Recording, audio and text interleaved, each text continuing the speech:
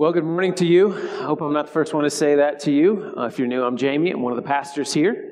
And it is my honor and privilege today to invite you to point your Bibles to Luke chapter 4, the Gospel of Luke chapter 4. If you don't have a Bible, grab one of the black ones from the pew in front of you.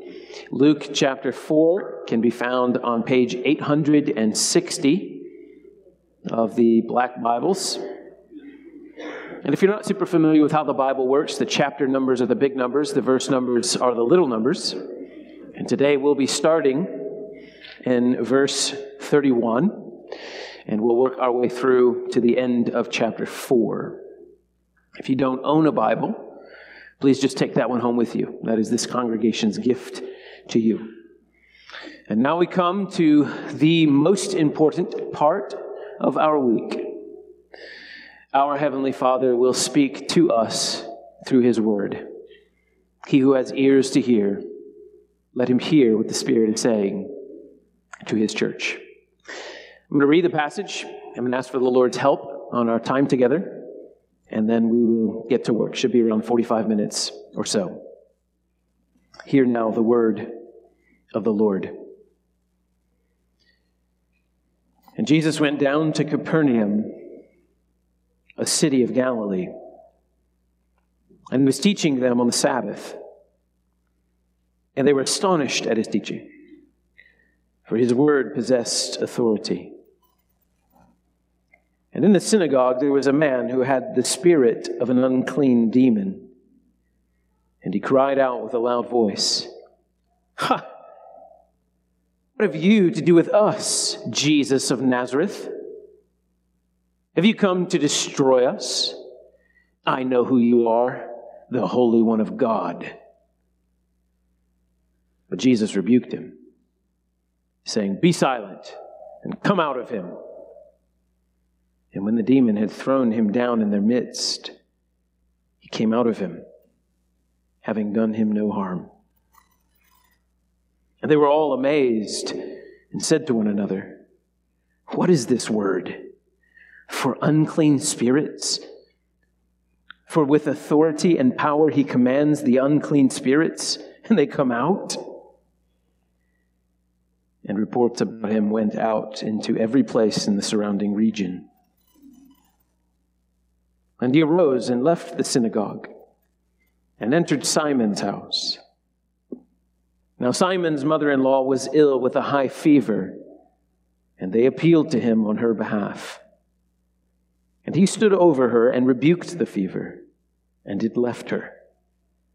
And immediately she rose and began to serve them. Now when the sun was setting, all those who had any who were sick with various diseases brought them to Him. And He laid His hands on every one of them and healed them. And demons also came out of many, crying, "You are the Son of God." But He rebuked them and would not allow them to speak, because they knew that He was the Christ. And when it was day, He departed and went into a desolate place. And the people sought Him and came to Him, and would have kept Him from leaving them. But He said to them, "I must preach the good news of the kingdom of God to other towns as well, for I was sent for this purpose." And He was preaching in the synagogues of Judea. Would you pray with me? Father, will you now open our eyes to the glories of Jesus Christ that we have just read, so that we may see Him and know Him? Would you give us faith to believe in what we have just read, so that we would trust Him?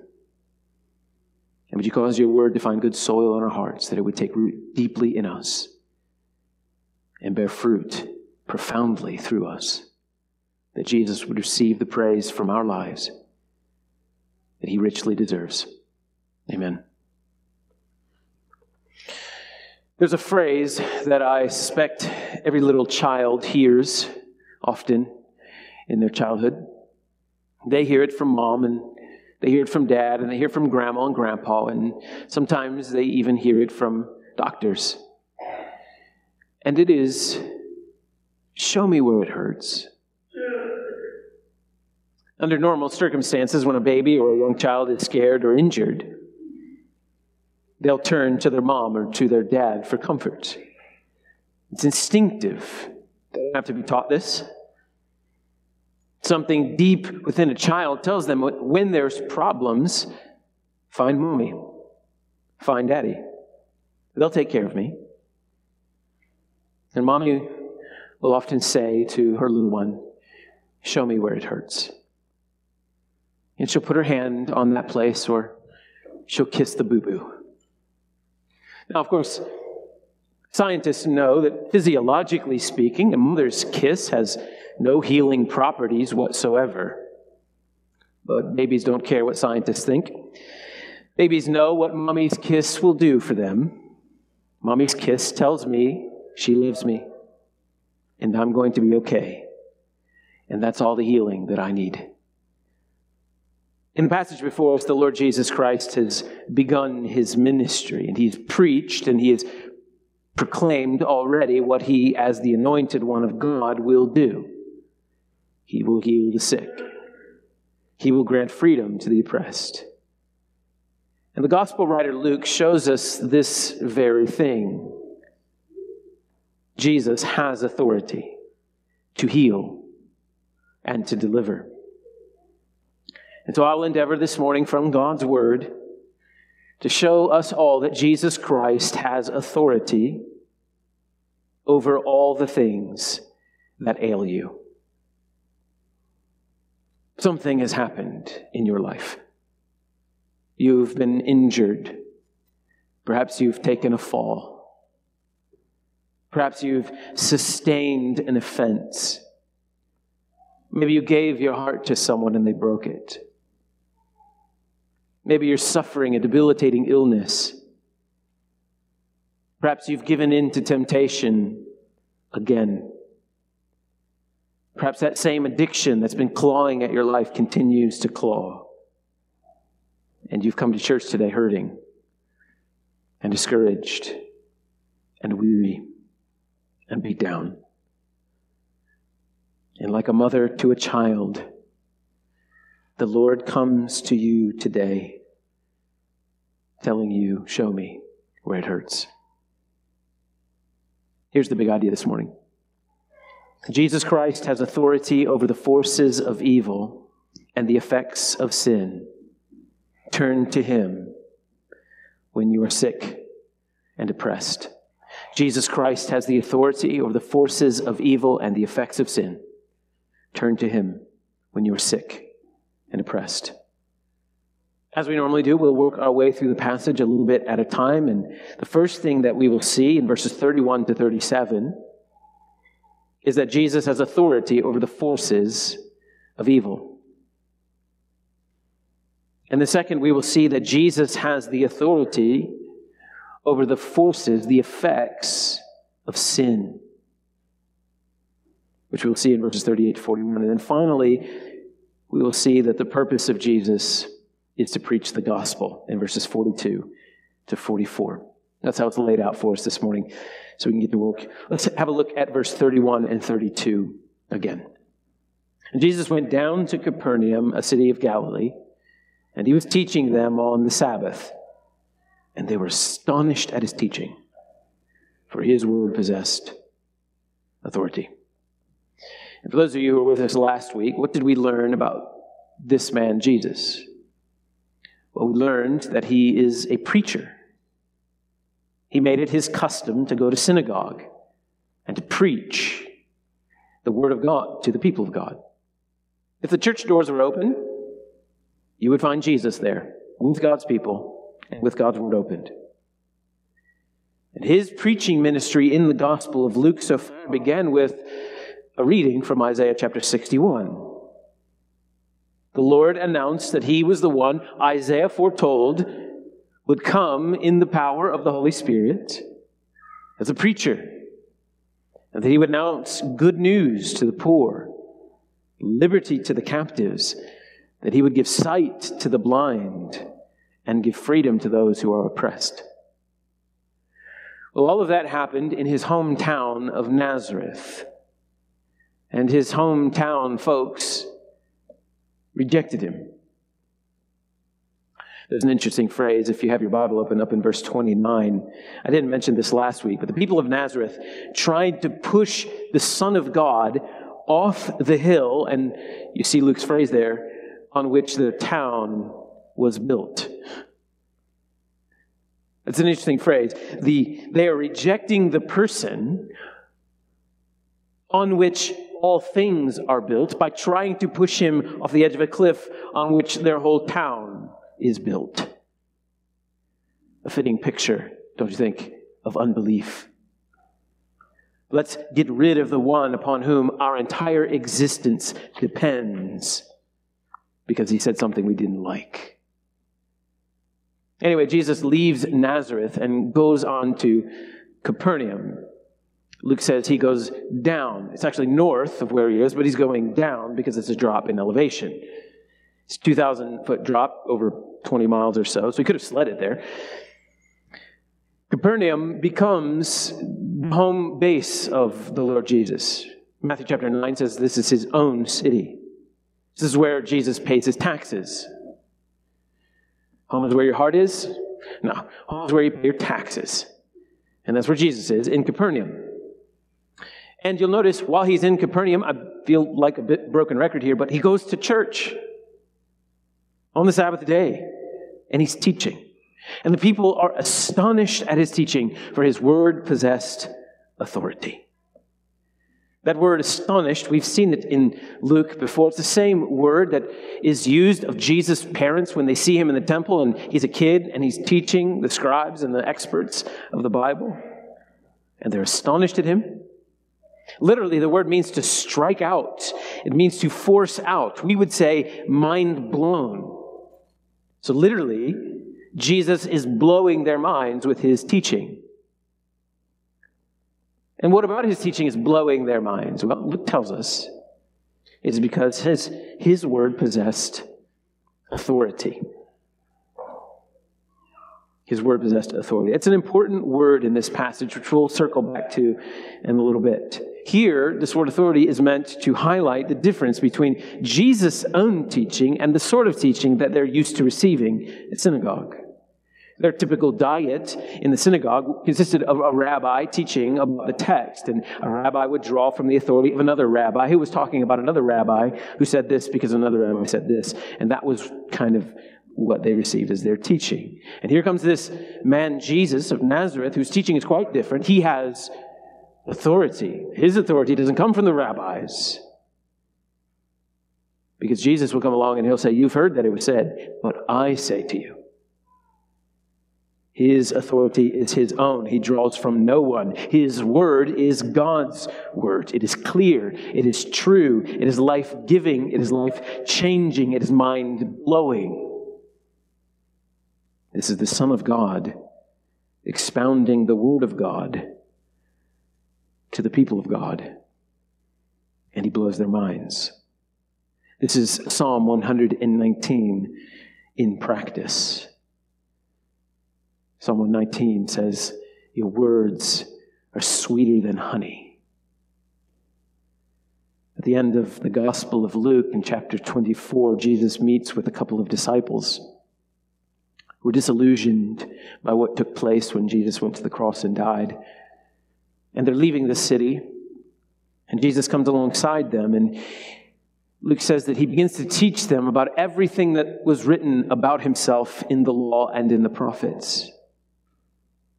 And afterwards, these two men said to each other, did not our hearts burn within us while he talked to us on the road, while he opened to us the scriptures? May the Lord give all of us that same burning heart as he speaks to us today from his word. Church, if you sit long enough under gospel preaching,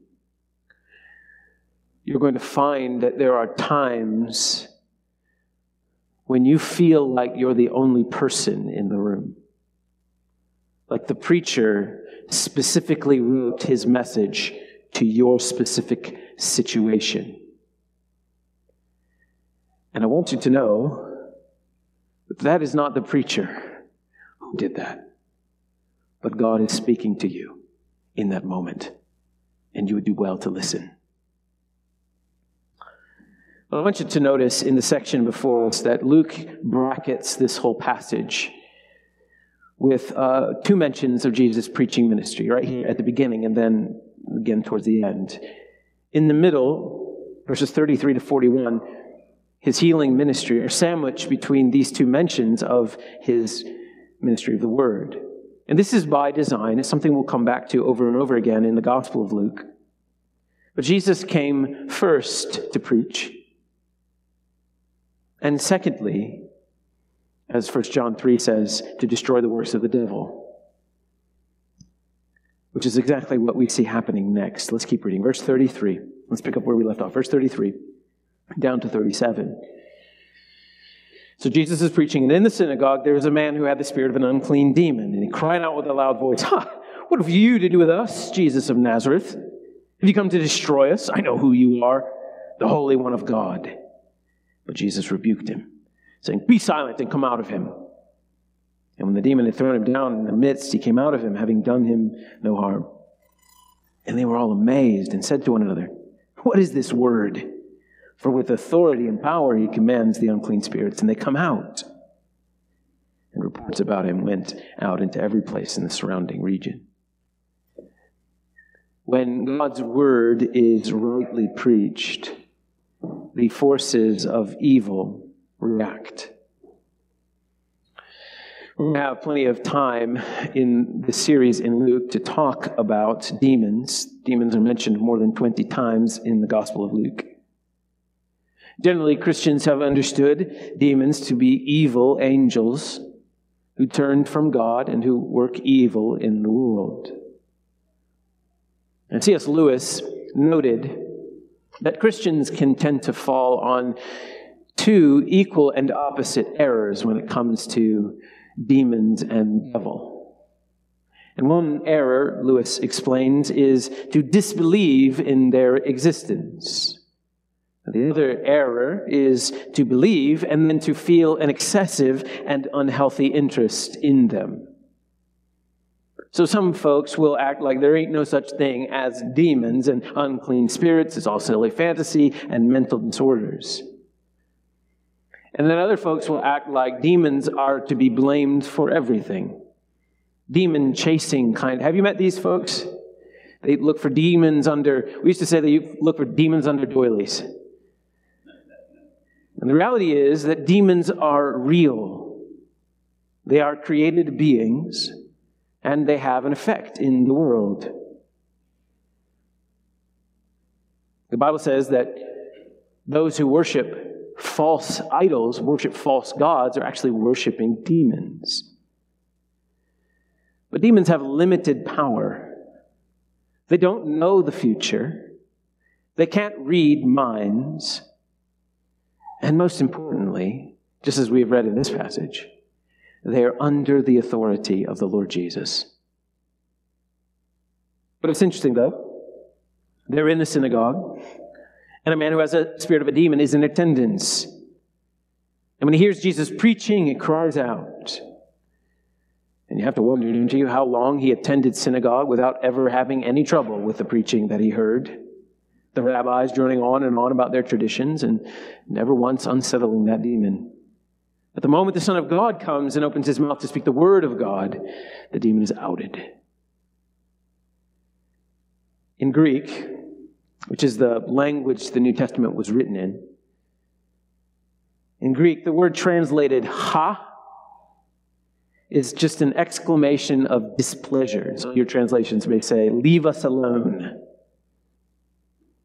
The demon says, "What have you to do with us, Jesus of Nazareth?" Literally, what business do we have with each other?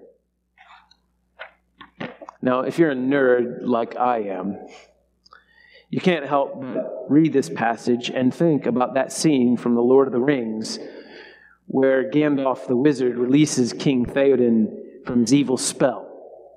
The king is under the influence of evil, and the king asks, "Why should I welcome you, Gandalf, Stormcrow?" The king is accusing the wizard of being a harbinger of trouble and woe. And the demon here asks Jesus, have you come to destroy us? I know who you are, the Holy One of God. Now, demons can't see the future, but they know what God has promised. Every creature which turns from God will be destroyed.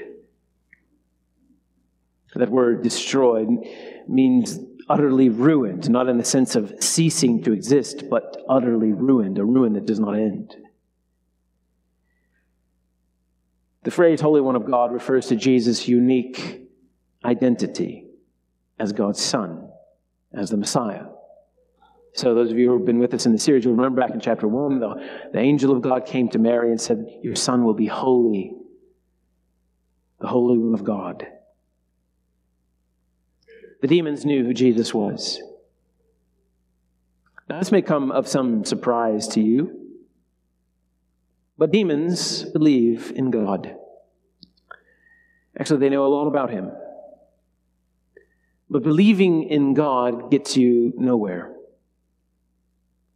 So if you're not a Christian and you're here, please pay close attention to this section of Luke 4. Friend, you should take no comfort in the fact that you believe in God. The Bible says you believe in God, you're doing great. So do the demons. Friend, just simply believing in God is not enough. The only way to be made right with God is to turn to him, to accept that what he has said about you is true, that what he has said about himself is true, that you, by your own sin, have incurred the judgment of God on your life. But God, in his love for sinners like you, sent his own Son, Jesus Christ, to die on the cross, to pay the penalty of the sin you deserved. And God raised him from the dead 3 days later. And when you admit your sin and turn to him, you will find that he will forgive you of your sin. You will be joined to Christ. And all the favor that God has for his Son will be granted to you. Friend, that's the only way to be made right with God. Believing in him is not enough. You must place your faith and trust in him and devote your entire life to him. You should do that today. Before you leave this place today, take one of those black Bibles and find someone who looks like a regular and ask them to begin reading it with you and explaining to you how you can be saved through Jesus Christ. Verse 35, Jesus rebukes this demon, tells him, be silent, come out of him. Colloquially, we would say, shut your mouth, demon. And Jesus commands the demon to come out, and guess what happens? He comes out. There's no incantations. There's no pageantry. There's no sprinkling of holy water. There's no garlic or wooden stakes here. Jesus simply speaks to the demon, and the demon falls to the ground, comes out of the man. And this is what Luke wants you to see, that Jesus has authority over the forces of evil. He speaks his word, exposes the problem. Where does it hurt? The demon manifests, falls to the ground, and comes out of him, leaving the man unharmed. I'm afraid some of us have this idea that the forces of evil and the forces of God are in this cosmic battle against one another. There are these dueling powers in the universe. And we're on God's side, and we're pretty sure and hoping that in the end God will win. But that's not how it is. The forces of evil are not frustrating the plans of God. Satan is a created being. He's under the authority of God. He is subservient to God. He is serving the purposes of God. Have you ever read the book of Job? What does Job chapter 1 tell you? That if the enemy can do anything in this world, he has to have the permission of God first. In verse 36, everyone is amazed. And listen to the reaction. What is this word? For with authority and power, he commands the unclean spirits and they come out. Jesus has authority and power. Up in verse 32, we saw his word possessed authority, and it's the same idea here. That Christ has the authority over the power and the forces of evil. He commands them to leave, and they heed his command without question, without resistance. And reports of Jesus' power go out everywhere. And I'm wondering, dear Christian, has this truth settled on your heart? You needn't fear the forces of evil in this world. The devil is a defeated foe. And I don't know what you think about the direction our world is going, with wars and rumors of wars. I was blessed by our brother's prayer for peace. But banish from your mind forever any idea you might have of God up in heaven wringing his hands, hoping things will turn out. Our God does not hope. Our God is hope.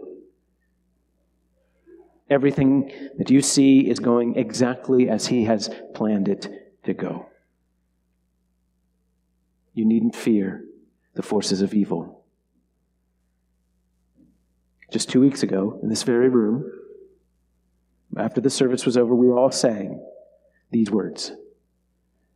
Though this world with devils filled should threaten to undo us, we will not fear, for God has willed his truth to triumph through us. The prince of darkness grim, we tremble not for him. His rage we can endure, for lo, his doom is sure. One little word shall fell him. Luke wants us to see that Jesus' authority over the forces of evil. And then Luke wants us to see that Jesus has authority over the effects of sin. And this is where we turn next. Jesus has authority over the effects of sin. Let's pick up reading in verse 38 and 39. And Jesus arose and left the synagogue and entered Simon's house. Now, Simon's mother-in-law was ill with a high fever, and they appealed to him on her behalf. And he stood over her and rebuked the fever, and it left her. And immediately she rose and began to serve them. So after church that day, Jesus goes to Simon's house for a nice after-church meeting. Simon, by the way, is Simon Peter. We'll meet him next week. From the other Gospels, we know that Peter has already met the Lord Jesus. His name was Simon, and Jesus changed it to Peter. He operates a fishing business in Capernaum with his brother Andrew and his business partner John and James, all of whom become disciples of Christ. And here we learn that Simon's got him a wife. Because in order to have a mother-in-law, you also have to have a wife. And so his mother-in-law is maybe living with them, and she is sick. And Luke says she is ill with a high fever. And in the original language, in Greek, it's a very technical phrase that Luke uses here, because Luke is a doctor, and he uses the medical term, which doctors are prone to do. And we know that it's a high fever because it's a woman who has it. Because if it were a man, it'd be 100 degrees, and he'd be begging for death. But a woman can have 103 degrees and be landscaping the front lawn just fine.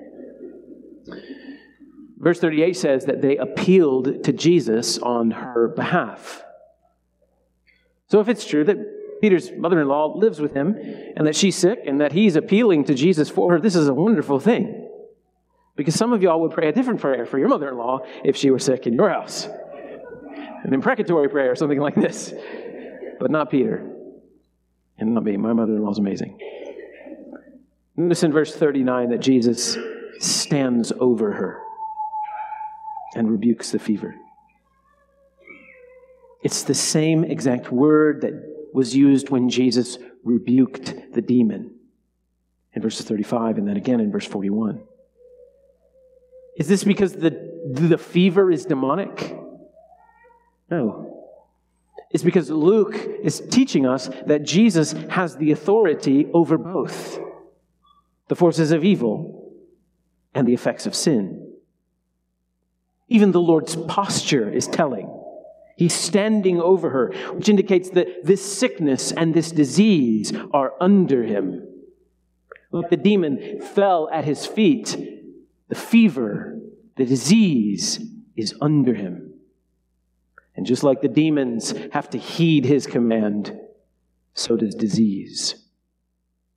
Luke says, she is healed immediately. Immediately she rose and began to serve them. So in the course of just a couple of hours, Jesus has demonstrated that he has authority over the forces of evil and the effects of sin. Now, I've been saying this, but I should probably explain it. Sickness and disease are the result of sin. And I don't mean that when you get sick, it's because you have sinned against God in some way, and he is punishing you with an illness. But as soon as you repent, you'll get better. What I mean is that when mankind rebelled against God in the beginning, Genesis chapter 3, sin infected everything, and one of the effects of sin is death. And sickness is just an evidence of our dying. But like the demons, sickness and disease are under Christ's authority. And God uses them for his purposes. The Bible says for our good. And so you might be wondering if this is true. If Jesus truly has authority over illness, over my sickness and disease, then why has he not healed me? I've prayed, and I'm not healed. In a room this size, the effects of sin are going to be felt in an untold number of ways. Through physical ailments, like cancer and heart disease, and kidney failure, and back pain, and migraines, degenerative eye disease. The effects of sin are going to be felt in mental ways, like depression, dementia, and autism, and ADHD, PTSD, and 100 more. And if God loves us, and God has the power to heal us, well, why doesn't he? There are a number of ways to answer this question. The first thing we must do is we must remember we should not make our health the measure of God's love. The cross of Jesus Christ is the measure of God's love. Second, God does heal. Always. God does heal his people always. And he will either heal you in this life or he will heal you in the next. But either way, you will be healed. The third thing we must remember is that our God is good, and that we knew that he is sovereign over all things. And therefore, whatever sickness we endure, it's never without meaning. It is being used by God for our good and for his glory. And we may not be able to see it at the moment. We may not know how it works, but we know that it does. In his commentary on the Gospel of Luke, Michael Wilcox offers one answer as to why God doesn't always heal us in this life. Wilcox writes, God could, of course, give us immediate relief. But it seems he'd rather take the opportunity to do something far more far-reaching, which will be to our greater benefit in the long run. We will find it more protracted and perhaps more painful.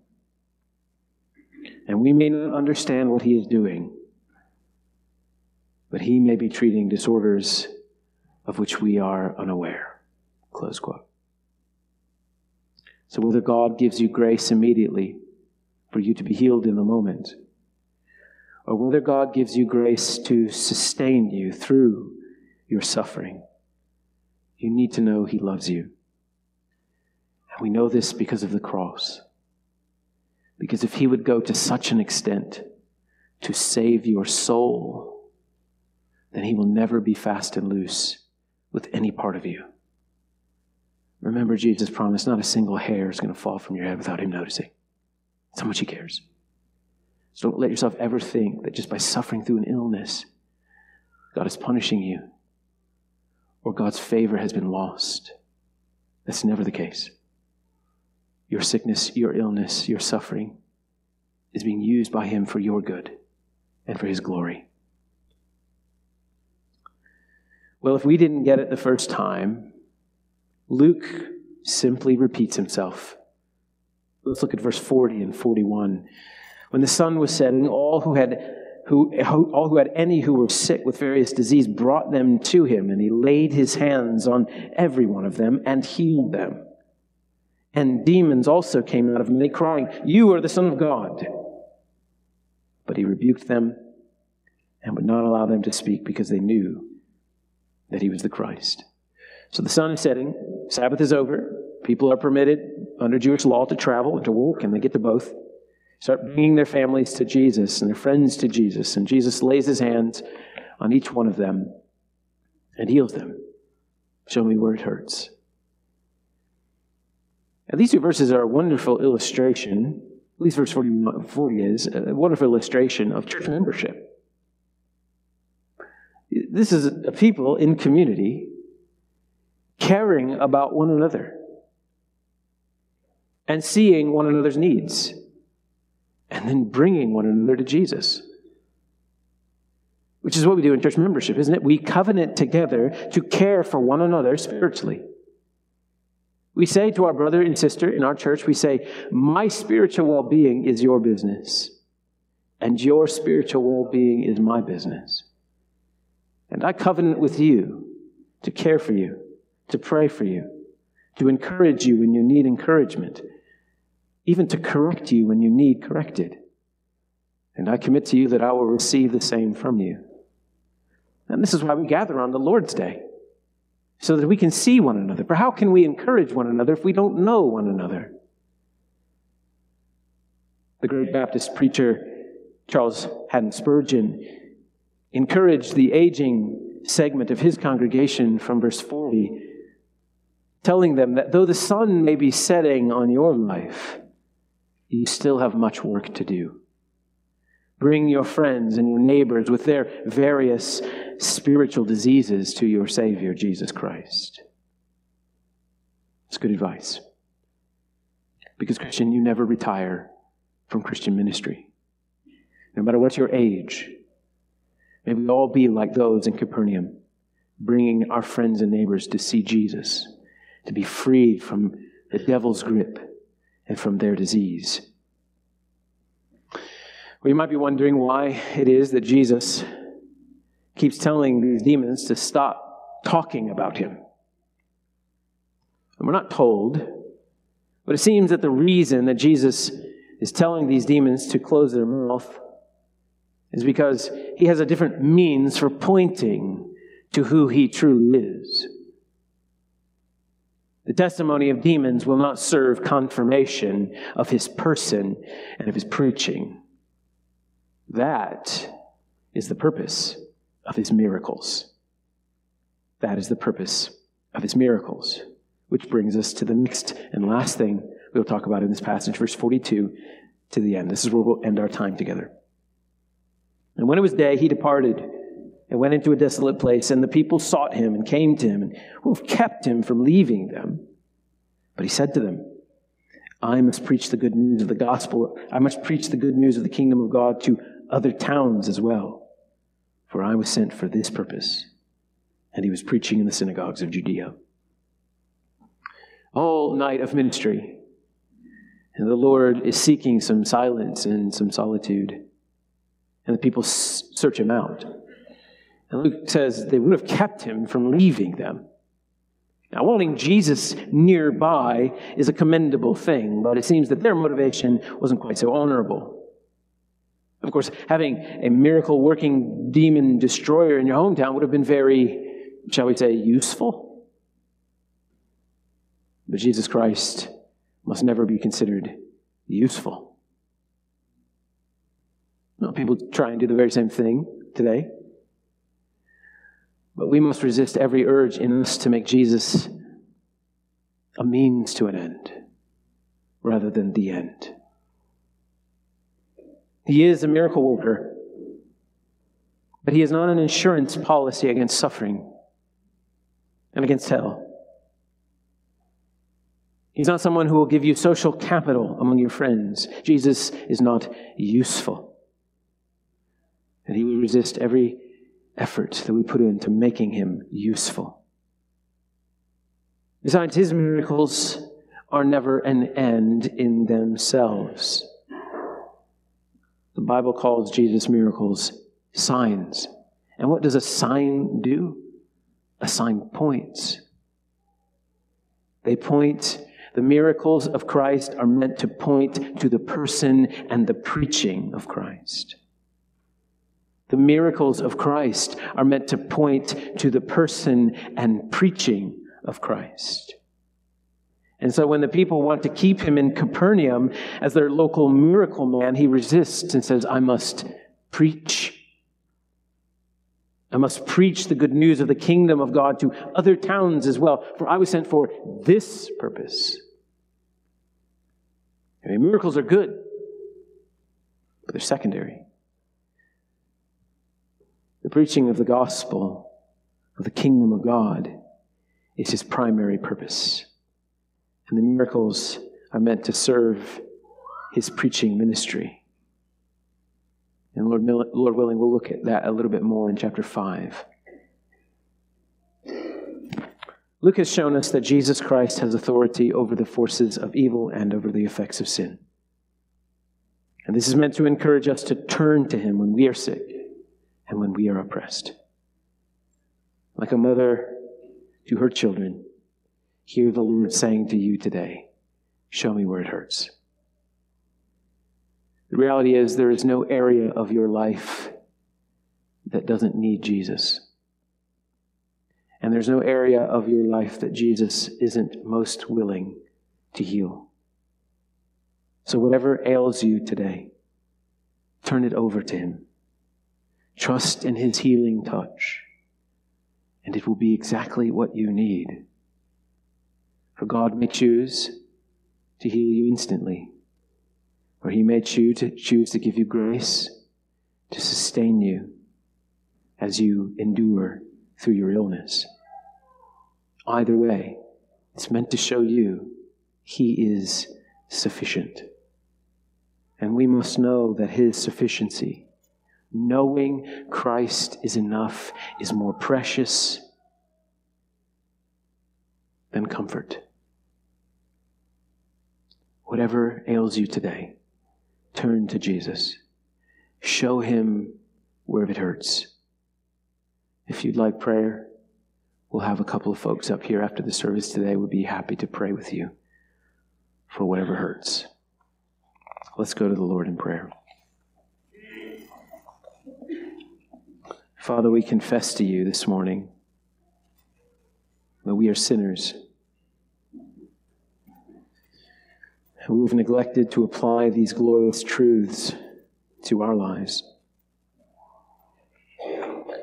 We've been swallowed up in all of the bad news of our world. And we've allowed ourselves to become discouraged by the effects of evil. We've neglected the truth that you have authority over all these things. And so, Father, we admit to you, we've done wrong. We admit that we have not viewed sickness and disease in the right way. So often we've acted like our sickness is sovereign above Jesus.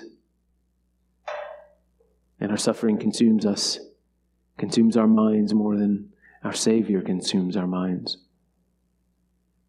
Please forgive us for making Jesus so small. Lord, there are some here who have asked for healing from you, and you've not answered in the way that they've wanted. Will you sustain them? Heal the sick. Heal the brokenhearted.